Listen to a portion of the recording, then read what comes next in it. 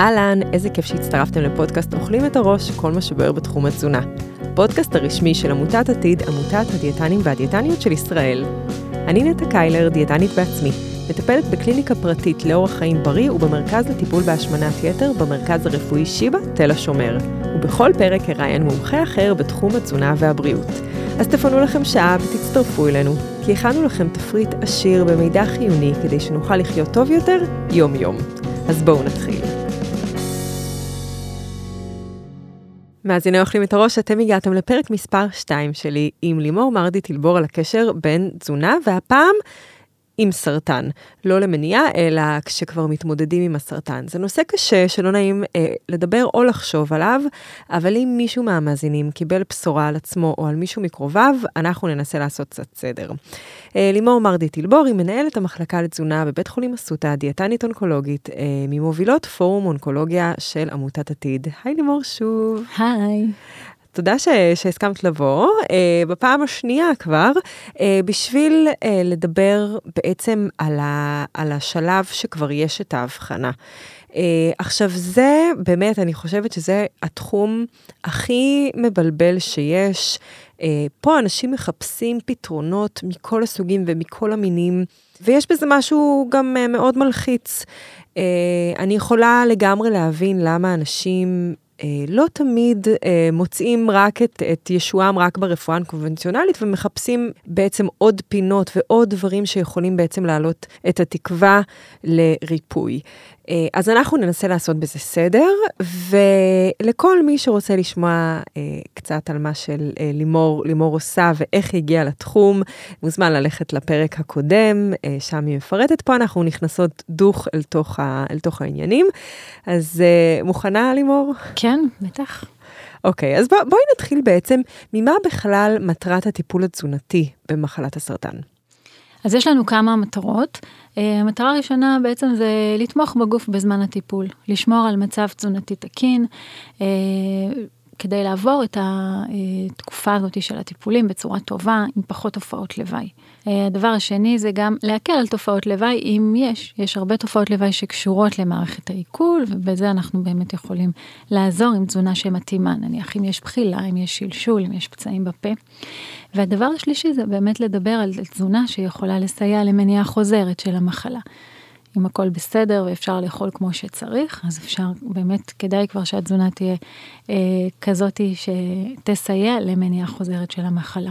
שזה בעצם מחזיר אותי גם לפרק הקודם, שאני מניחה שברוב המצבים ההנחיות יהיו יחסית דומות. מה בעצם הדיאטנית עושה עם המטופל? אז קודם כל, אנחנו נבדוק איתו מה הוא אוכל, איזה תופעות לוואי יש לו, האם יש ירידה במשקל ומה קצב הירידה במשקל. לפעמים יש ירידה רצונית במשקל, כן? שאתה בכוונה עשה תהליך של דיאטה, ולפעמים יש ירידה לא רצונית במשקל. לפעמים זה אפילו עוד לפני שהגילו את המחלה, הייתה ירידה לא רצונית במשקל, וזה אחד הסימפטומים שיכולים להיות. לפעמים יש ירידה סביב ניתוח גדול שהמטופל עשה, ורק אחר כך הוא הגיע לטיפול, שאנחנו רואים אותו בטיפול, אז הוא כבר אחרי ירידה גדולה במשקל, וזה אומר בעצם שאנחנו הרבה פעמים יכולים לראות אנשים שהם ירודים מבחינה תזונתית כבר בתחילת הטיפול. ולפעמים הקושי לאכול מתחיל עם הטיפולים, ולפעמים גם הכל בסדר, גם זה חשוב להגיד, אבל זה התפקיד שלנו, לבדוק האם הכל בסדר, ואם לא בסדר, אז אנחנו ניכנס ונתערב. חשוב לציין באמת שלא כולם עוברים את הטיפולים ירידה במשקל, עם תופעות לוואי קשות, אבל כאן אנחנו נמצאים גם כדי שידעו שבמידה ויש צורך, אז אפשר לפנות אלינו, ואם כבר יש או יש חשש אז אנחנו כבר נבוא, ויש פה חשיבות באמת לאיתור מוקדם של כל הדבר הזה, כדי למנוע הידרדרות במצב התזונתי. אנחנו נסתכל גם על בדיקות דם כמובן, נבדוק אם יש מחלות רקע שאנחנו צריכים להתאים את התזונה אליהם, והרגלי חיים, אם מישהו צמחוני, טבעוני או משהו אחר, או למשל עם צליאק, אנחנו גם צריכים להתייחס לדברים האלה. בגדול, אם אין ירידה במשקל, ואם אין תופעות לוואי שקשורות לתזונה, אז הדיאטנית תנחה לתזונה נכונה בזמן הטיפולים, אנחנו נשים תשומת לב לכמות חלבון, כי אנחנו רוצים לשמור על מסת שריר תקינה, רוצים למנוע את הדלדול שלה, משהו שיכול בהחלט לקרות בזמן הטיפולים, גם בגלל המחלה עצמה וגם בגלל הטיפולים. אז אנחנו נשים תשומת לב לכמות החלבון בתפריט, אנחנו נשים תשומת לב למשקל הגוף ונעקוב אחרי משקל הגוף, או נבקש מהמטופל לעקוב אחרי משקל הגוף שלו, ונדבר על תזונה למניעה. אם אנחנו כן רואים שיש תופעות לוואי, אז אנחנו נתאים את התזונה לתופעות לוואי. למשל, תזונה בזמן שלשול, שלא תמיד התזונה הזאת היא עומדת בקנה אחד עם ההמלצות למניעה. כי למשל, בתקופה הזאת אנחנו נוריד הרבה ירקות מהתפריט, לדוגמה. וזה בסדר, כי כרגע המטרה היא לשמור על איכות חיים, אחר כך אנחנו נדבר על המניעה. אז אנחנו נסתכל על אותו רגע ונטפל באותו רגע. ואם יש ירידה במשקל, אנחנו הרבה פעמים נעזר במזון רפואי שמתאים לדבר הזה, למשל לצורך ההשערה של קלוריות ושל חלבון. מזון רפואי זה בעצם מזון שקונים אותו בבית המרקחת, זה מזון מרוכז, נוזלי, לרוב הוא בא בבקבוק כבר מוכן לשתייה, ולפעמים זה אבקה שצריך להכין, לפעמים זה גם אבקות חלבון. אפשר גם כמובן לקבל קלוריות וחלבון ממזון רגיל, בצורת שייקים עשירים, יוגורטים נוזליים, מרקים תכונים, וכל מיני כאלה. אנחנו נתאים את עצמנו למה שהמטופל אוהב ומסוגל, ובמקרים כאלה גם חשוב מאוד לעקוב אחרי המטופל, לראות שהוא מסתדר עם ההמלצות, ושיש באמת שיפור באכילה. ובתוך כל זה אנחנו גם נמליץ על פעילות גופנית בזמן טיפולים, ככל שניתן, כדי למנוע את דלדול שריר. פעילות גופנית בזמן הטיפולים גם עוזרת מאוד למנוע את העייפות שנגרמת כתוצאה מהטיפולים, ועוזרת לשפר את יכולת התפקוד בתקופה המאתגרת הזאת. כן, על זה אנחנו גם נדבר עוד קצת אחר כך. את מדברת בעיקר על ירידה במשקל. יש מצבים שגם רואים עלייה דרסטית במשקל?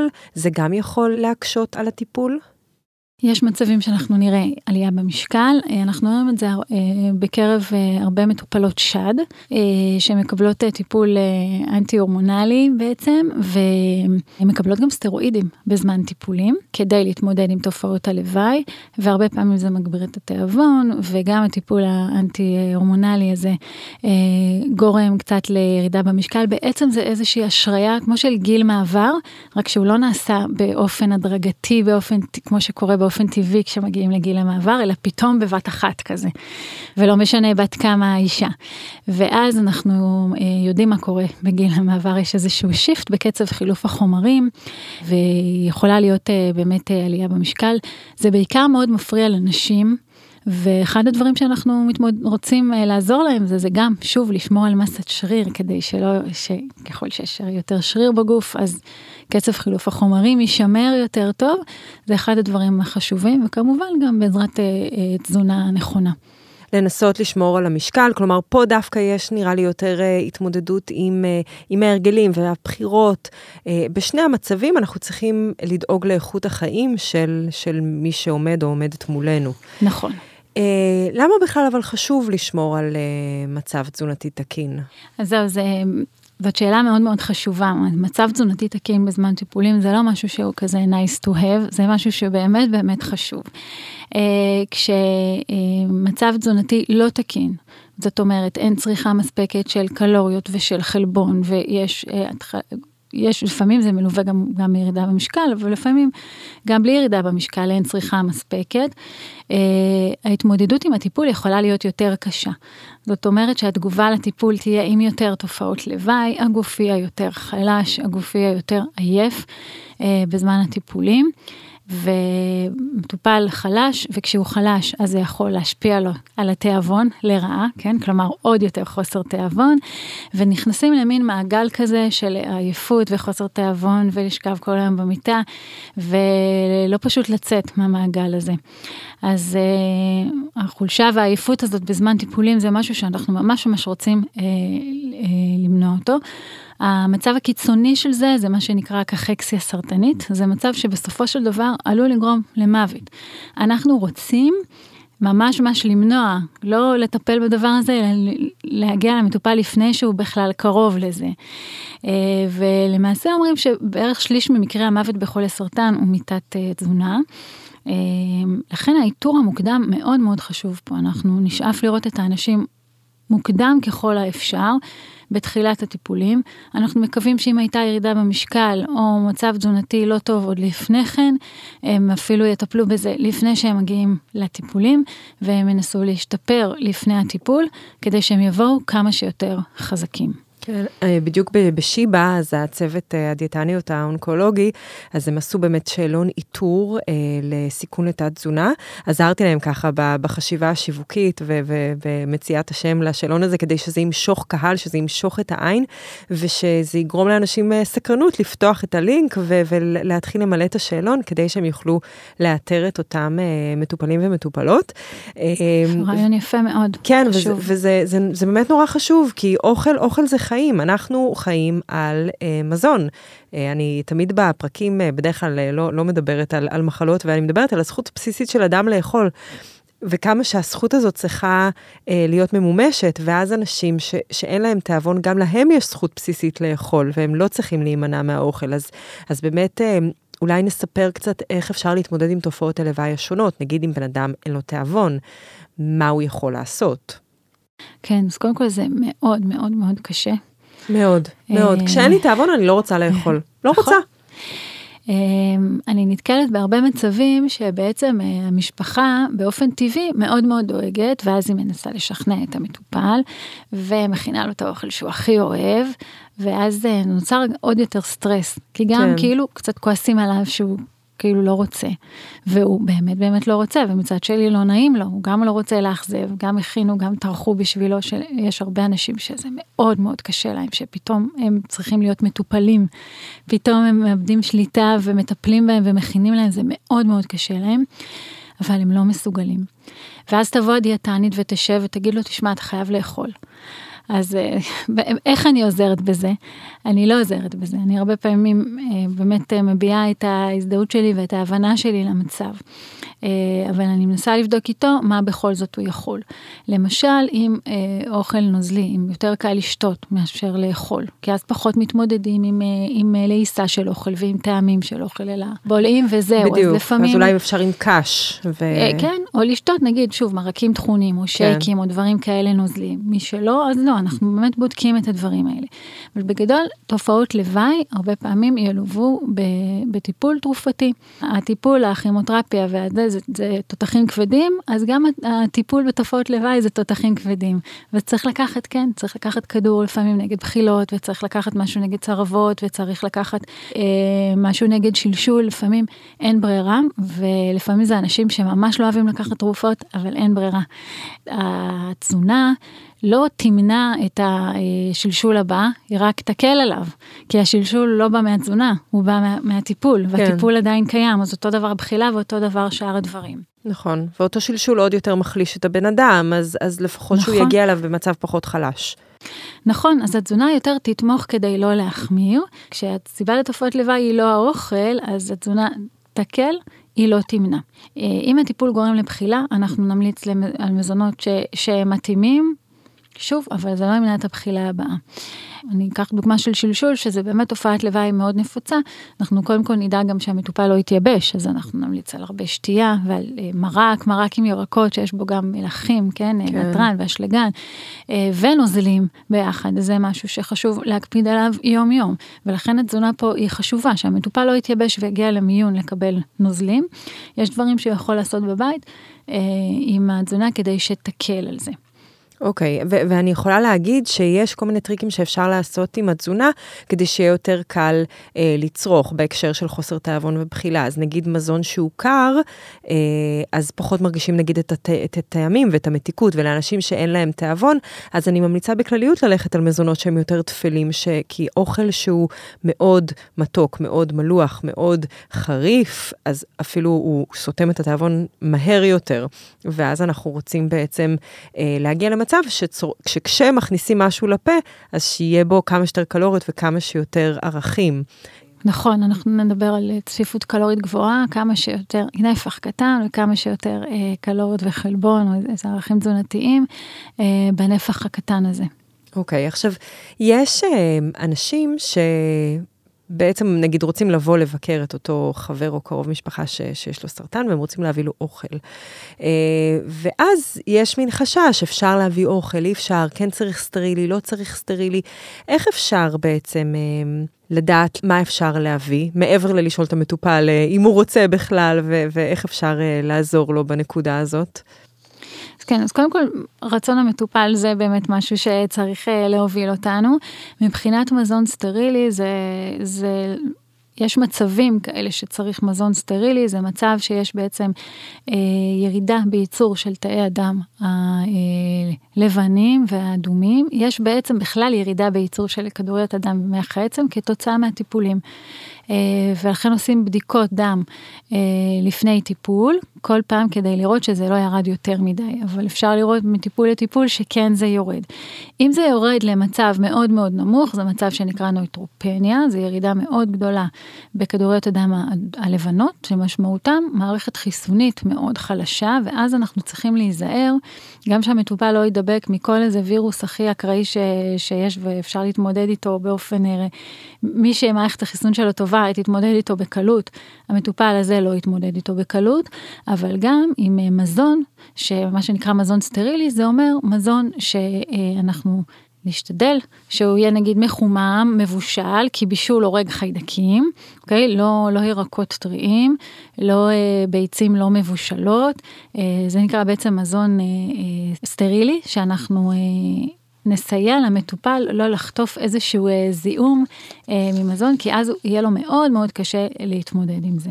נכנסים פה גם נגיד בשר נע, דגים לא מבושלים, כל הדברים האלה מאוד דומה להמלצות של אישה בהיריון, שזה בעצם אותם המלצות כדי למנוע, אותם המלצות ויותר, כדי למנוע מצב של איזשהו זיהום מהאוכל.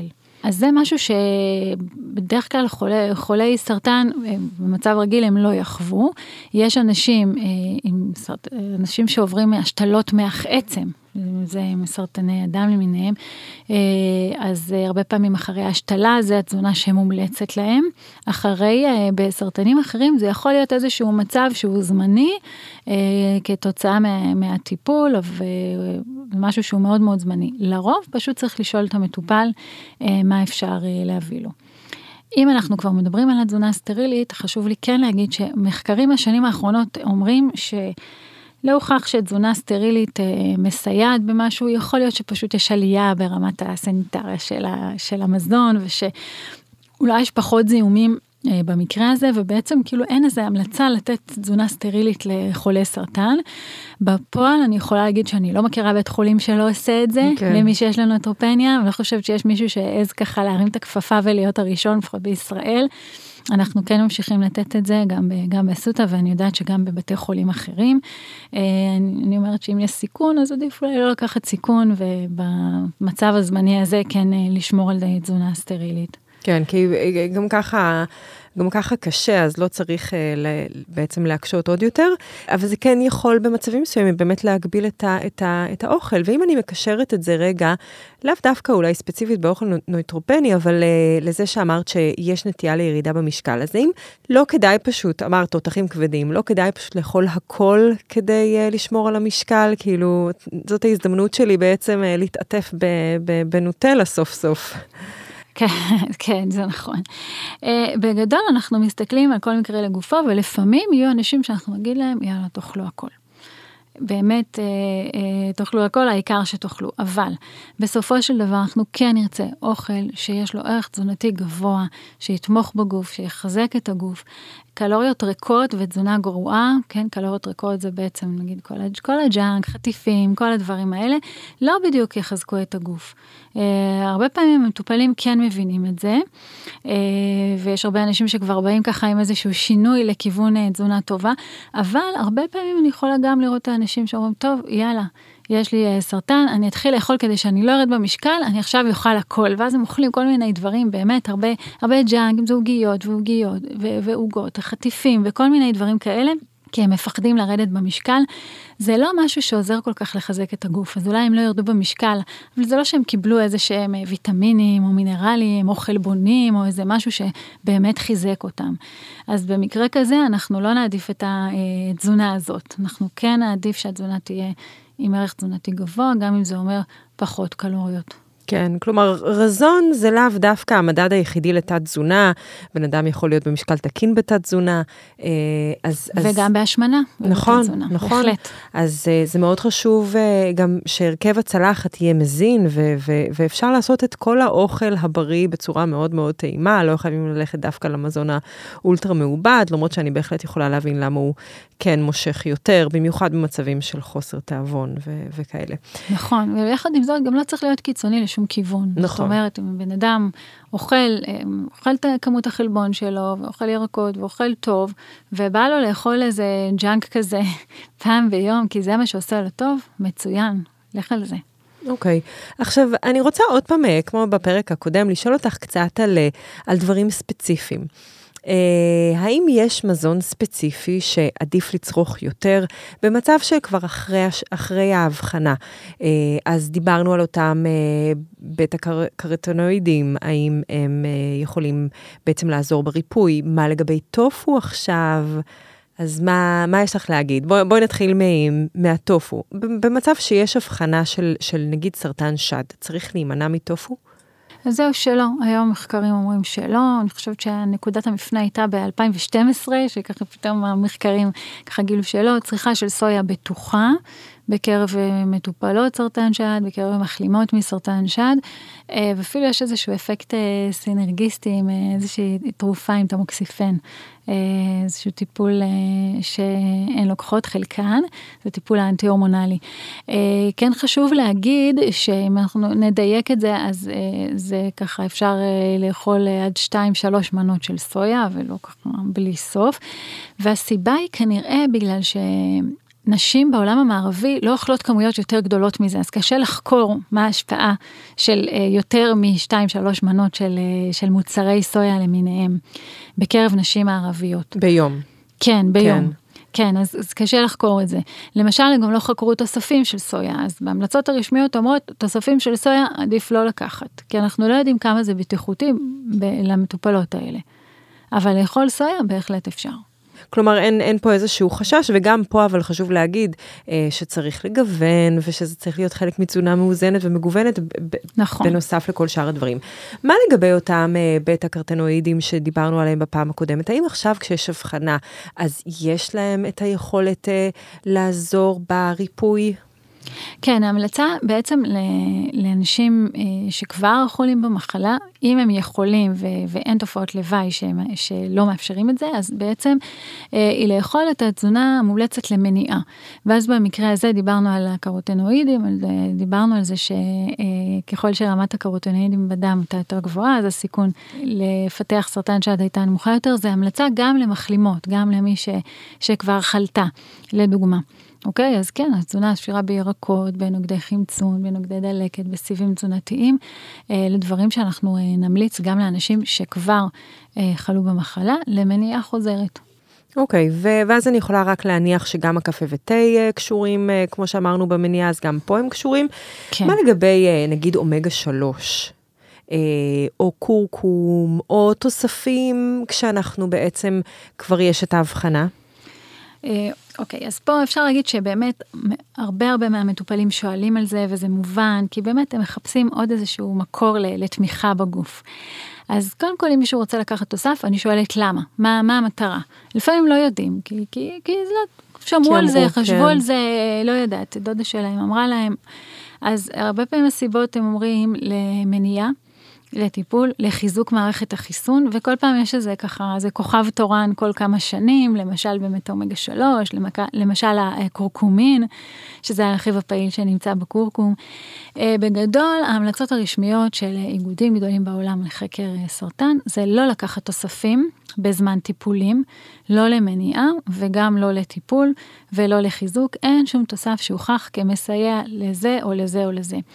בכלל, מערכת החיסון שלנו זה חתיכת דבר מורכב מכל כך הרבה תאים וכל כך הרבה מנגנונים, אז דווקא הקורקום, הרכיב האחד הזה, זה מה שעכשיו יחזק את כל הדבר המסועף הזה. לא הייתי אומרת. יש הרבה דברים שיכולים לחזק. לא שקורקום זה דבר רע, אבל אפשר לתלות עליו את כל יהבנו. זה הקורקום כדוגמה, כן? כן. זה גם נורא מלחיץ שבן אדם לוקח תוסף, ואז הוא מזניח בדברים אחרים. נכון, גם נכון. ולמשל, תזונה נכונה, כמות חלבון מספקת, מניעה של דלדול של שריר, אלה דברים שכן יחזקו את הגוף, יחזקו גם את מערכת החיסון. פעילות גופנית גם תתמוך בזה, שינה מספקת, גם מאוד קשורה לחיזוק מערכת חיסון. אלה דברים שהם הרבה יותר מוכחים מתוסף כזה או אחר, ועל זה צריך באמת לשים את הדגש. עוד בעיה עם התוספים זה הרבה פעמים פגיעה בטיפול. יכול להיות, יש איזשהו חשש, בגלל שהתוסף הוא הרבה פעמים בכמות גדולה, נגיד הוא ברכיב מגיע בכמות גדולה ממה שיש במזון, אז הוא יכול לעשות איזשהו אפקט שהוא נוגד את האפקט של הטיפול, אז הוא כאילו יכול להפריע לטיפול. נכון. ואז ההמלצה היא לא לקחת, כי לא ידוע, עזבו היעילות, עוד לפני היעילות, אנחנו לא יודעים שזה בכלל בטוח לצריכה. ולמה אנחנו לא יודעים?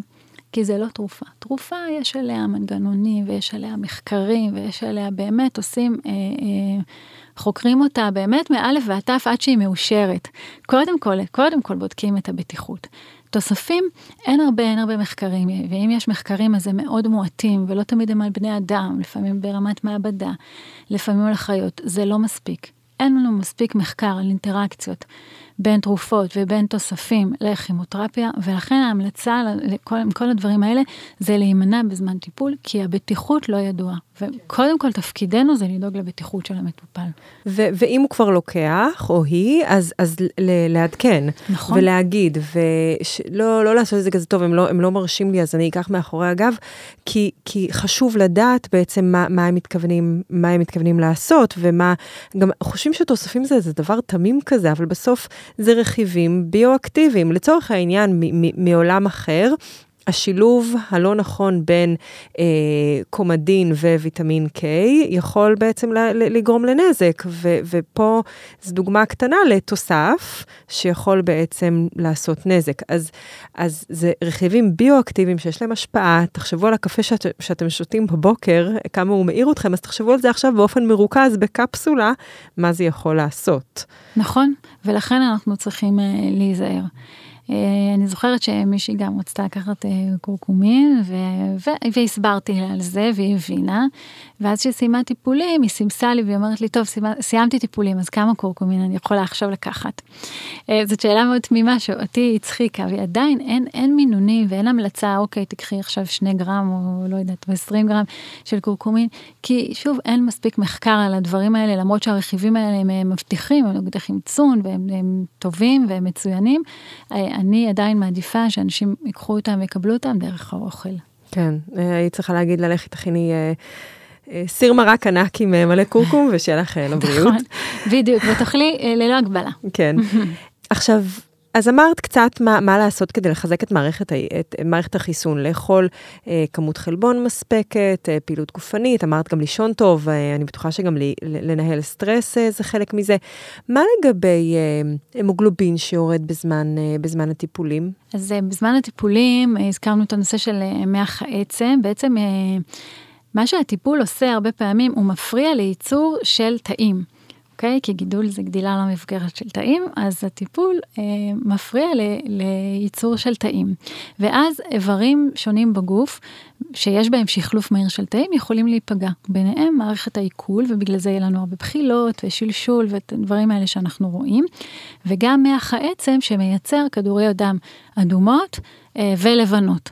אז ירידה בכדוריות הדם הלבנות, דיברנו על זה שזה בעצם ירידה במערכת החיסון, וירידה בכדוריות הדם האדומות, זה בעצם ההמוגלובין שיורד, מה שאנחנו מכירים אותו כאנמיה, והרבה אנשים מקשרים את האנמיה עם מחסור תזונתי, כן? מחסור בברזל, מחסור ב-12, בחומצה פולית, ואז הם אומרים, אוקיי, אני רוצה מזון עשיר בברזל, או מה אני אתחיל עכשיו לאכול כדי לחזק את עצמי. אבל הירידה בהמוגלובין היא לא בגלל שחסר ברזל, אלא בגלל שיש פחות ייצור של כדוריות דם אדומות. וזה לא משהו תזונתי. אז כאן התזונה לא כל כך יכולה לעזור. זאת אומרת, כן, כדאי להקפיד על כמות ברזל, כדי שלא יתלבש על המחסור הזה, בדיוק. גם מחסור בברזל, אבל בהקשר הזה אין לנו הרבה מה לעשות. לפעמים קורה שאנשים צריכים להגיע לטיפול, ויש להם רמה נמוכה מדי, אז אומרים להם להישאר בבית עוד כמה ימים, כדי שמח העצם ייצר עוד כמה כדוריות, והם יגיעו עם רמה יותר טובה. מה שכן חשוב פה גם, שוב תזונה טובה ומספיק חלבון, כן, כדי לחזק את מערכת החיסון, אבל זה לא ממש יעזור לרמת ההמוגלובין. מה לגבי פעילות גופנית? דיברנו על זה במניעה הרבה, ואין ספק שיש לזה תרומה, אבל האם זה תורם בעצם לריפוי מסרטן?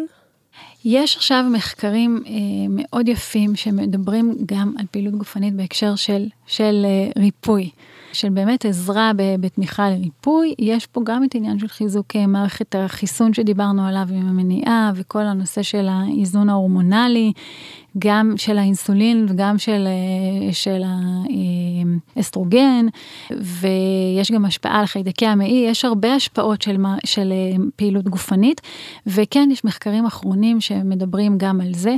זה משהו שהיום גם מדברים על לתת ממש מרשם לפעילות גופנית למטופל, גם למטופלים האונקולוגיים, ולפעמים זה מאוד מאוד מאתגר, כן, יש מטופלים שבאמת מאוד מאוד חלשים ומאוד קשה להם, אז אנחנו אומרים כמה שאפשר, גם אם זה 5 דקות ביום, זה יותר טוב מלשכב כל היום. זה יכול לעזור למנוע את העייפות הזאת שיש בזמן הטיפולים, שהרבה חווים אותה, גם בגלל שההמוגלובין נמוך, שזה גם מוסיף לעייפות. אז כן, אנחנו מאוד מאוד בעד, עם הרבה הקשבה. אני כן יכולה להגיד, למשל, של האגודה למלחמה בסרטן, יש חוברת של פעילות גופנית, עם כל מיני תרגילים שאפשר לעשות בבית. זה משהו שאנחנו מחלקים הרבה פעמים למטופלים שלנו במכון,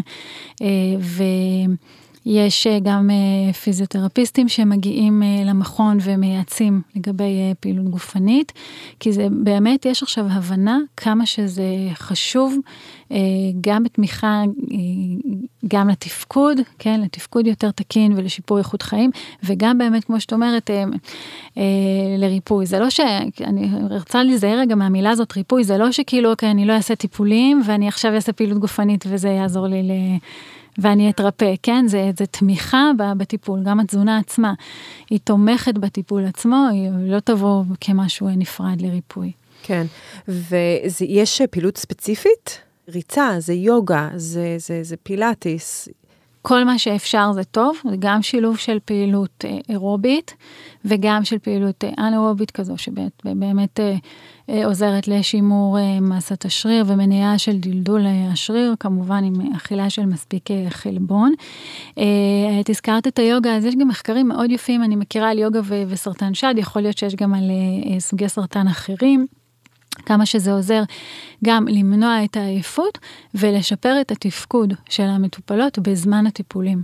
כן. כמה שהדברים האלה עוזרים, אני יכולה גם לתת דוגמה, שהיה לנו אצלנו באסותא, היו לנו שיעורי פילאטיס למטופלים המכון האונקולוגי, שהרוב באמת זה היה מטופלות שד, ואני ממש זוכרת מישהי שהייתה ממש מפורקת, מאוד מאוד חלשה אחרי הטיפולים, והתחילה לבוא, וזה היה בסך הכל פעם בשבוע, שיעור פילאטיס פעם בשבוע, שמאוד מאוד חיזק אותה, והיא הלכה והתחזקה, ואחר כך היא הגבירה לעצמה את התדירות של הפילאטיס שהיא עשתה, והיא ממש עד היום, כמה שנים אחרי, היא משבחת את הדבר הזה, כמה שזה עזר לה וכמה שזה היה טוב. כן, והיום בתקופת היוטיוב והאונליין, באמת אפשר לעשות מכל מקום ובכל צורה ובכל הדרכה ובכל שפה.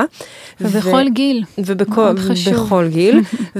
ואני רוצה גם להגיד על הקשר בין פעילות גופנית והנפש, יש בזה, דיברנו על איך לחזק את מערכת החיסון, אז מעבר לזה שזה מחזק באופן ישיר, זה גם מחזק באופן עקיף, זה מעלה את המצב רוח, וזה בעצם מאוד יכול לעזור בעניין הזה, ואני רוצה להוסיף גם את החשיבות של התמיכה הנפשית והטיפול הרגשי, בעצם לעשות כל פעילות שיכולה לרומם את מצב הרוח, ואת הכוח בעצם להתמודד, כי זו באמת התמודדות לא פשוטה, ואני חושבת שחלק מהעייפות זה גם, זה מההתמודדות, וזה הכל ביחד, וזה באמת מאוד קשה, אז אם אתם רוצים לחזק את מערכת החיסון, אז זה ללא ספק גם דרך תמיכה רגשית וטיפול נפשי, ולהתעטף בכל האנשים הנכונים שיכולים לחזק ולהעלות את התקווה. נכון. גם לא לפחד לתת לאנשים לעזור. אנשים נורא רוצים לעזור למטופלים במצב כזה, ולפעמים המטופלים מאוד קשה להם עם זה. זו מחלה שהרבה פעמים לוקחים לך את השליטה. אומרים לך איזה טיפול אתה מקבל, מה המינון שלו, אתה לא יכול להגיד אני רוצה משהו אחר. כאילו זה הפרוטוקול, תבוא ביום חמישי, בשעה 12 תקבל את זה, תצא מפה בשעה 2, אחר כך אתה תיקח את הכדור הזה נגד בחילה, אחרי יומיים תזריק את הדבר הזה, ממש גם צריך לנהל את זה, גם צריך לעבוד בזה, וגם אין שליטה. ובאים פתאום כולם, ואנשים לא רוצים שירחמו עליהם, ואנשים נורא רוצים לעזור ולהכין אוכל, אז בואו תיתנו לאנשים להכין לכם את האוכל, תתפנקו, תלכו לעשות דברים שאתם אוהבים גם, שגורמים לכם הנאה, זה שהוא תחביב, כל דבר שעושה לכם כיף, תתפנו לדברים האלה, זה יעזור לכם. דיברת על מצב רוח, על הקשר בין מצב רוח טוב לבין מערכת חיסון, ובהרגשה טובה, זה מאוד מאוד חשוב, זה מפחית סטרס, כל הדברים האלה, אז זה מאוד מאוד חשוב. כן, תיתנו לאנשים לעזור לכם, זה גם להם יעשה טוב, בסופו של דבר זה גם יעשה לכם טוב, כי אתם תהיו המרוויחים הגדולים מהדבר הזה. כן, ואני רוצה להגיד לכל המשפחה והחברים שרוצים לתמוך, תבואו ותעשו את זה עם חיוך, ולא באמת ממקום של רחמים. בדיוק. כאילו לא היה לי נעים להגיד את זה, אבל כן, ממקום של רחמים, של מין עין כזאת, של איזה מסכנה, האנשים מרגישים את זה. אז לבוא מכל הלב וממקום מאוד מעודד. ואגב, עוד דבר שמאוד מחזק את מערכת החיסון, זה לצאת, להיחשף לאור ולאור השמש. לא להיות באופן ישיר בשמש, זה אני נזהרת מלהגיד, אבל לצאת ולא להיות סגורים בחדר, סגורים במיטה. גם לזה לשמש יש המון יכולות מעבר לויטמין D בשמירה עלינו ועל הבריאות שלנו. אז לצאת ולהיות בחוץ ולהסדיר את השעון הביולוגי שלנו בהתאם למה שקורה בחוץ, למרות שעייפים מאוד. בהחלט, זה גם טיפ מאוד מאוד חשוב. נדבר על קצת מיתוסים ועל כל מיני טרנדים. להתנקות מסרטן, יש דרך לעשות את זה מבחינה תזונתית? אז זהו שאלות, אולי מונחים ככה של רפואה אלטרנטיבית. להתנקות מסרטן זה טיפול, אם הטיפול עובד, אז אין סרטן, או שעושים ניתוח ומוציאים את כולו, אז אין סרטן. מבחינת תזונה זה אין משהו שעושה את זה. יש לנו איברים שעושים ניקוי, אם זה הכבד, אם זה הכליות, אבל אין תזונה שתנקה ככה את הגוף מבפנים. אז אין איזה דיאטת מיצים. אנחנו פשוט, את אומרת שמה שאנחנו צריכים לעשות זה לשמור על אותם איברים שעושים את העבודה שלהם, פשוט לתת להם לעבוד. נכון. אפשר להרעיב סרטן? זאת שאלה מסובכת. התיאוריה הזאת של הימנעות מסוכר כדי להרעיב את הסרטן היא לא ממש עובדת. כבר אמרתי שסוכר לא מומלץ לאף אחד, הוא גם לא מומלץ לחולי סרטן, ואני כן יכולה להגיד, בקטע של הרעבה, תמיד הפחד הוא, אוקיי, את מי אנחנו מרעיבים, את הסרטן או את המטופל? בסוף המטופל ימות מתת תזונה, כי הרעבנו, כי הוא בהרעבה.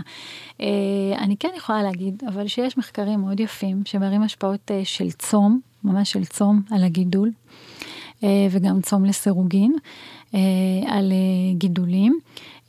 כשיש לנו יצירה של קטונים, כמו בדיאטה קטוגנית, או כמו בצום, זה המקור לאנרגיה במקום הסוכר, אז הקטונים יוצרים מצב שתאי סרטן מגיבים יותר ביעילות לטיפול, כאילו הטיפול יותר רעיל עבורם, ולעומת זאת, התאים הבריאים פחות מגיבים לטיפול, כלומר, הטיפול פחות רעיל עבורם, זה אומר שיש פחות תופעות לוואי.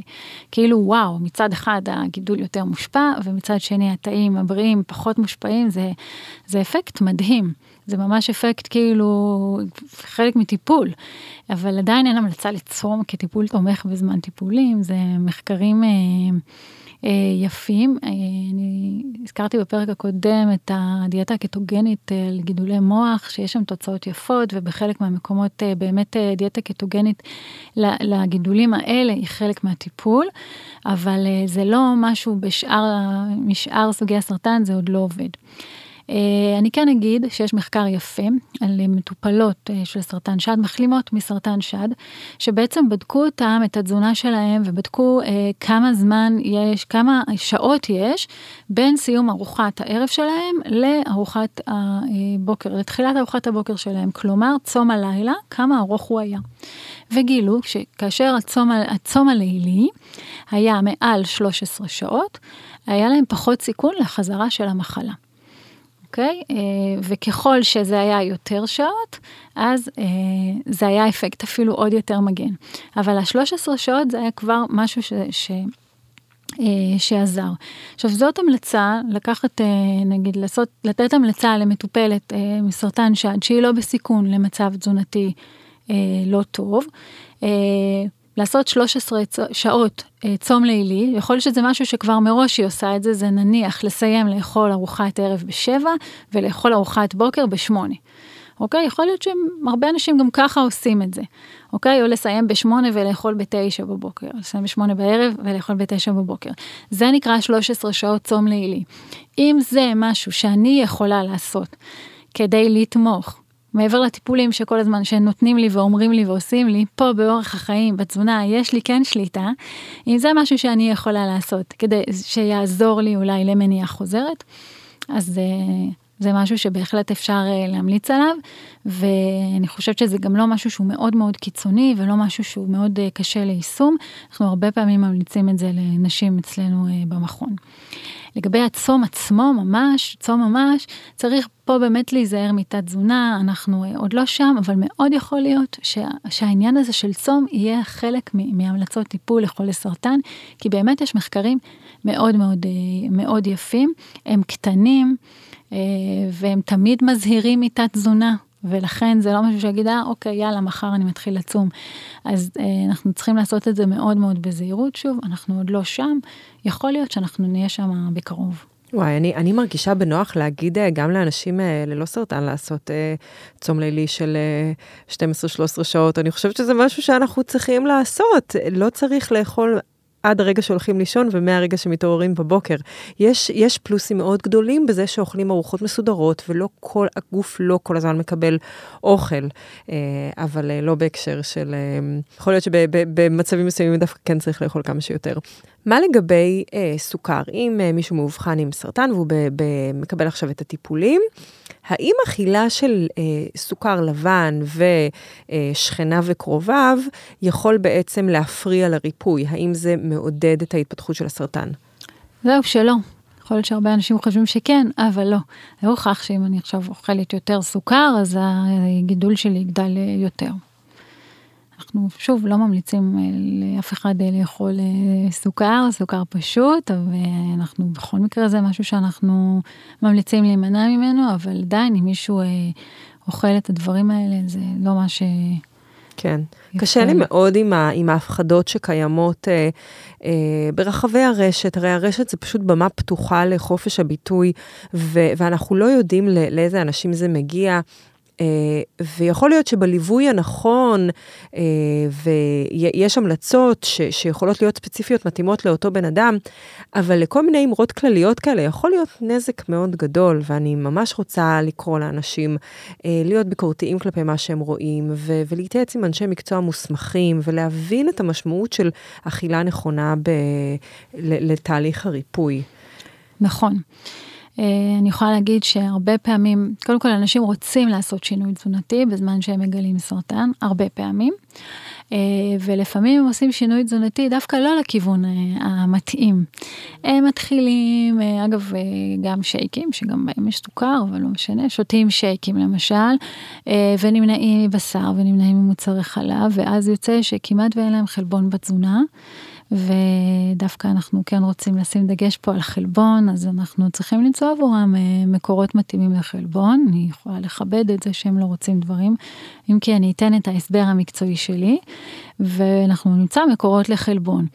ומנגד גם, יכולים להפסיק באמת דברים שעשירים מזונות, שעשירים בסוכר, ולרדת במשקל, ויכול להיות שבמקרה הזה, יכול להיות שכן כדאי להם כן לשתות איזה שייק שהוא מאוד עשיר, לאו דווקא עם סוכר לבן, כן, אבל נגיד שייק פירות, פירות לא פרי, שגם יכול להיות, נגיד לא מעט סוכר מפירות, לא צריך להימנע מזה עכשיו, לא צריך להימנע מזה, ויכול להיות שזה מה שייתן לך את הבוסט של הקלוריות שאתה צריך עכשיו, כדי שאתה לא תרד במשקל ולא תפתח את התזונה. כן, ואני רוצה להגיד גם שאני מכירה ממקור ראשון, מישהי שבאמת הטיפולים עשו לה מאוד מאוד רע, ואז היא הלכה להתייעץ עם הרופאה, ואז הרופאה המליצה לה אולי תלכי לדיקור, והפנתה אותה בעצם כן לעשות איזשהו טיפול משלים, לא יודעת אם זה בסוף עזר או לא, אז בהחלט יש מקום לדבר הזה, אבל אולי בהחלט בהמלצה של איש מקצוע, כשהאיש המקצוע יודע, על כל השילוב של כל הדברים שהמטופל עובר. אז כן אפשר למצוא שם דברים, רק שזה יהיה בפיקוח ובראייה כוללת. אני יכולה להגיד לך כששאלו אנשים האם הם משתפים, מטופלים, האם הם משתפים את האונקולוג או האונקולוגית שלהם בזה שהם עושים טיפולים משלימים, אז הרוב לא, הסיבה העיקרית זה שהם חושבים שהוא לא מבין בזה, שזה לא מעניין אותו, אז הם פשוט לא משתפים. אני באמת בהחלט חושבת שדיקור ורפואה משלימה או אינטגרטיבית יכולים מאוד מאוד לעזור, אבל דווקא בנושא של תזונה באמת אנחנו נסתכל על מה המחקרים אומרים, ואנחנו נצטרך מאוד מאוד להיזהר מהמלצות שהן לא עומדות בקנה אחד עם ההמלצות של המחקר. כן. שיכולות לפגוע במטופל בסופו של דבר, זה הפחד. נכון, נכון. כשהמטופל צריך לזכור את זה, שהמטרה פה זה הוא, לא אף אחד אחר, ומתוך זה לראות איך אפשר לעזור. וצריך להגיד שהצוות האונקולוגי דווקא מאוד מעורה ברפואה המשלימה ובדברים האלטרנטיביים או אינטגרטיביים שיכולים, שקיימים היום, ובהחלט שווה להתייעץ. אנחנו ככה לקראת סיום, ודיברנו על דברים מאוד תכלסים, אבל בואי נדבר קצת על התפקיד של האמונה העצמית ביכולת של הריפוי. זה קצת דיון פילוסופי, וקצת אופטימיות, וחשיבה חיובית, תחשוב טוב, יהיה טוב, שלפעמים זה יכול לגרום לאנשים קצת לגלגל עיניים, אבל בסוף יש קשר גוף נפש. אני מאמינה גדולה בקשר גוף נפש, אני באמת חושבת שיש לאמונה מקום גדול בריפוי, ואני מאוד הייתי רוצה שאנשים יהיו עם תקווה, ולא עם עננה כזאת של מוות שמרחפת מעל הראש שלהם. יש כן מחקרים שמראים על השפעה של תפילות ושל חשיבה חיובית על ריפוי מחלות. במכון אני רואה מגוון שונה של תפיסות, המילה סרטן עדיין מפחידה. היא הרבה פעמים באמת מלווה מאיזשהו פחד ממשי למות, והרבה פעמים גם בצדק, כן? יש סרטנים שאנחנו יודעים שהפרוגנוזה שלהם, הסיכוי שלהם לריפוי הוא לא גדול, ומצד שני יש אנשים שרואים את המחלה כנקודת מפנה, מתחילים לעשות שינויים בחיים, משפרים את החיים שלהם, אפילו סוג של פורחים בתקופה הזאת, ועושים הרבה שינויים, גם אם זאת מחלה שגם שם הפרוגנוזה לא מי יודע מה טובה, ובאמת אפשר לראות את זה מגוון, את מגוון התפיסות, וכל אחד לוקח את זה לכיוון אחר. אני גם חושבת שהתמיכה מסביב היא מאוד מאוד חשובה. אני רואה אנשים שמגיעים, שצוחקים על המחלה, וכאילו מסתלבטים עליה, ויש מצב רוח כזה טוב, והומור שחור וכאלה, ויש אנשים שבאמת מאוד מאוד מפוחדים ועצובים ומצב רוח מאוד מאוד קשה. אני בטוחה שהדברים האלה בהחלט משפיעים, ואני חושבת שבאמת צריך למצוא את החוסן, מה שדיברנו בהתחלה. למצוא את החוסן, את נקודות החוזקה, את מה שכן יכול לחזק ולתת לנו את האופטימיות ולתת לנו את התקווה. בהקשר הזה, בהקשר של תזונה, הרבה פעמים אני גם צריכה לחשוב, אם אני עכשיו אגיד למטופל, אתה עכשיו אל תיקח את הקורקום, אז הרבה פעמים לקחתי לו איזושהי תקווה. ואני צריכה מאוד להיות זהירה עם זה. אז אני אולי אקח לו את התקווה בזה, ובצדק, אני אומרת ככה בינינו, שאף אחד לא ישמע, אבל אני ארצה לתת לו משהו אחר. משהו אחר שכן תהיה לו בסופו של דבר תקווה. זה גם משהו מאוד חשוב שאנחנו צריכים לקחת אותו בחשבון. נכון, אנחנו לא רק מה לא, אלא גם מה כן. אני חושבת שזה חשוב ספציפית בנושא שאנחנו מדברות פה, וגם בכלליות, בכל תחום בחיים, לא רק להגיד מה לא, אלא גם להגיד מה כן. ואני חושבת שפה זה המקום עוד פעם להדגיש כמה שהטיפול הרגשי הוא חשוב, וכמה שהטיפול, התמיכה הרגשית היא חשובה, ויש מאוד. כל מיני דברים קטנים שאפשר לעשות ביום יום, שבאמת יכולים להעלות את החשיבה החיובית, ויש על זה המון פודקאסטים, והמון כלים שאפשר לעשות, אם זה לרשום הוקרה יומית, אם זה לעשות מדיטציה, אם זה לעבור אפילו טיפול CBT, שמראה עוד נקודות לגבי תפיסות שלנו, אבל ללא ספק, אני גם מאוד מאמינה בקשר גוף נפש, ואין ספק שנפש עמידה הזאת בגוף בריא יותר. אז לגמרי זה. לימור, תודה רבה. שוב. בשמחה רבה, שמחתי להיות פה. אז באמת תודה על כל הידע והניסיון והחשיבה והראש הפתוח, ובאמת המקום זה ללא ספק התחום שאני חושבת שהקולגות שלי עומדות מול המון מיתוסים, רעיונות, מחשבות ודברים שאנשים מביאים אל תוך החדר טיפולים בשביל להעלות את התקווה ולנסות בעצם למצוא מזור למכאובים. אז שוב מאוד מאוד תודה. ואם היה איזשהו משהו קטן שמי שמאזין לנו לוקח מכל הדברים שדיברנו עליהם, מה היית רוצה שזה יהיה? הייתי רוצה שזה יהיה ההבנה שהתזונה חשובה, גם בזמן הטיפול וגם למניעה, ושמצב תזונתי תקין הוא חיוני לעבור את התקופה הזאת של הטיפולים בצורה מיטבית, עם השפעה מינימלית על איכות חיים ותפקוד, וגם לקחת את העניין הזה של התזונה ואורח החיים כאל המקום הזה שבו יש לי את השליטה. אם לכל השאר אין לי שליטה, הטיפול, מתי הוא יהיה וכמה הוא יהיה ואיזה טיפול זה יהיה, פה יש לי שליטה. מה אני אוכל, כמה אני אוכל, איך אני יכול לעבור את התקופה הזאת, אז לקחת את המקום הזה דווקא כמקור שליטה ולעבוד איתו. זה דבר מדהים, ובאמת לקחת אחריות על הפעולות שאנחנו עושים, ולדעת שבסוף זה יהיה שווה את זה. נכון, זאת התרומה שלנו שאנחנו יכולים לעשות. כן. כל השאר רופאים עושים. אז שוב תודה, וגם תודה לכל המאזינים שהיו איתנו.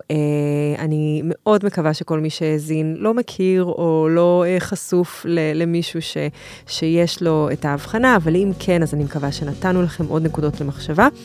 אנחנו כמובן מאחלות לכם המון המון בריאות, שתמיד תהיו חזקים ותמיד תחזרו להאזין לעוד פרקים ותמיד תהיו איתנו. תשתפו, תעבירו, נשתמע לנו בפרק הבא. לרשימת דיאטנים מורשים מטעם משרד הבריאות, אנחנו ממליצים לחפש בגוגל דיאטנים בעלי תעודת מקצוע, וחשוב להגיד שהמידע בפודקאסט הוא כללי ואינו מחליף ייעוץ רפואי.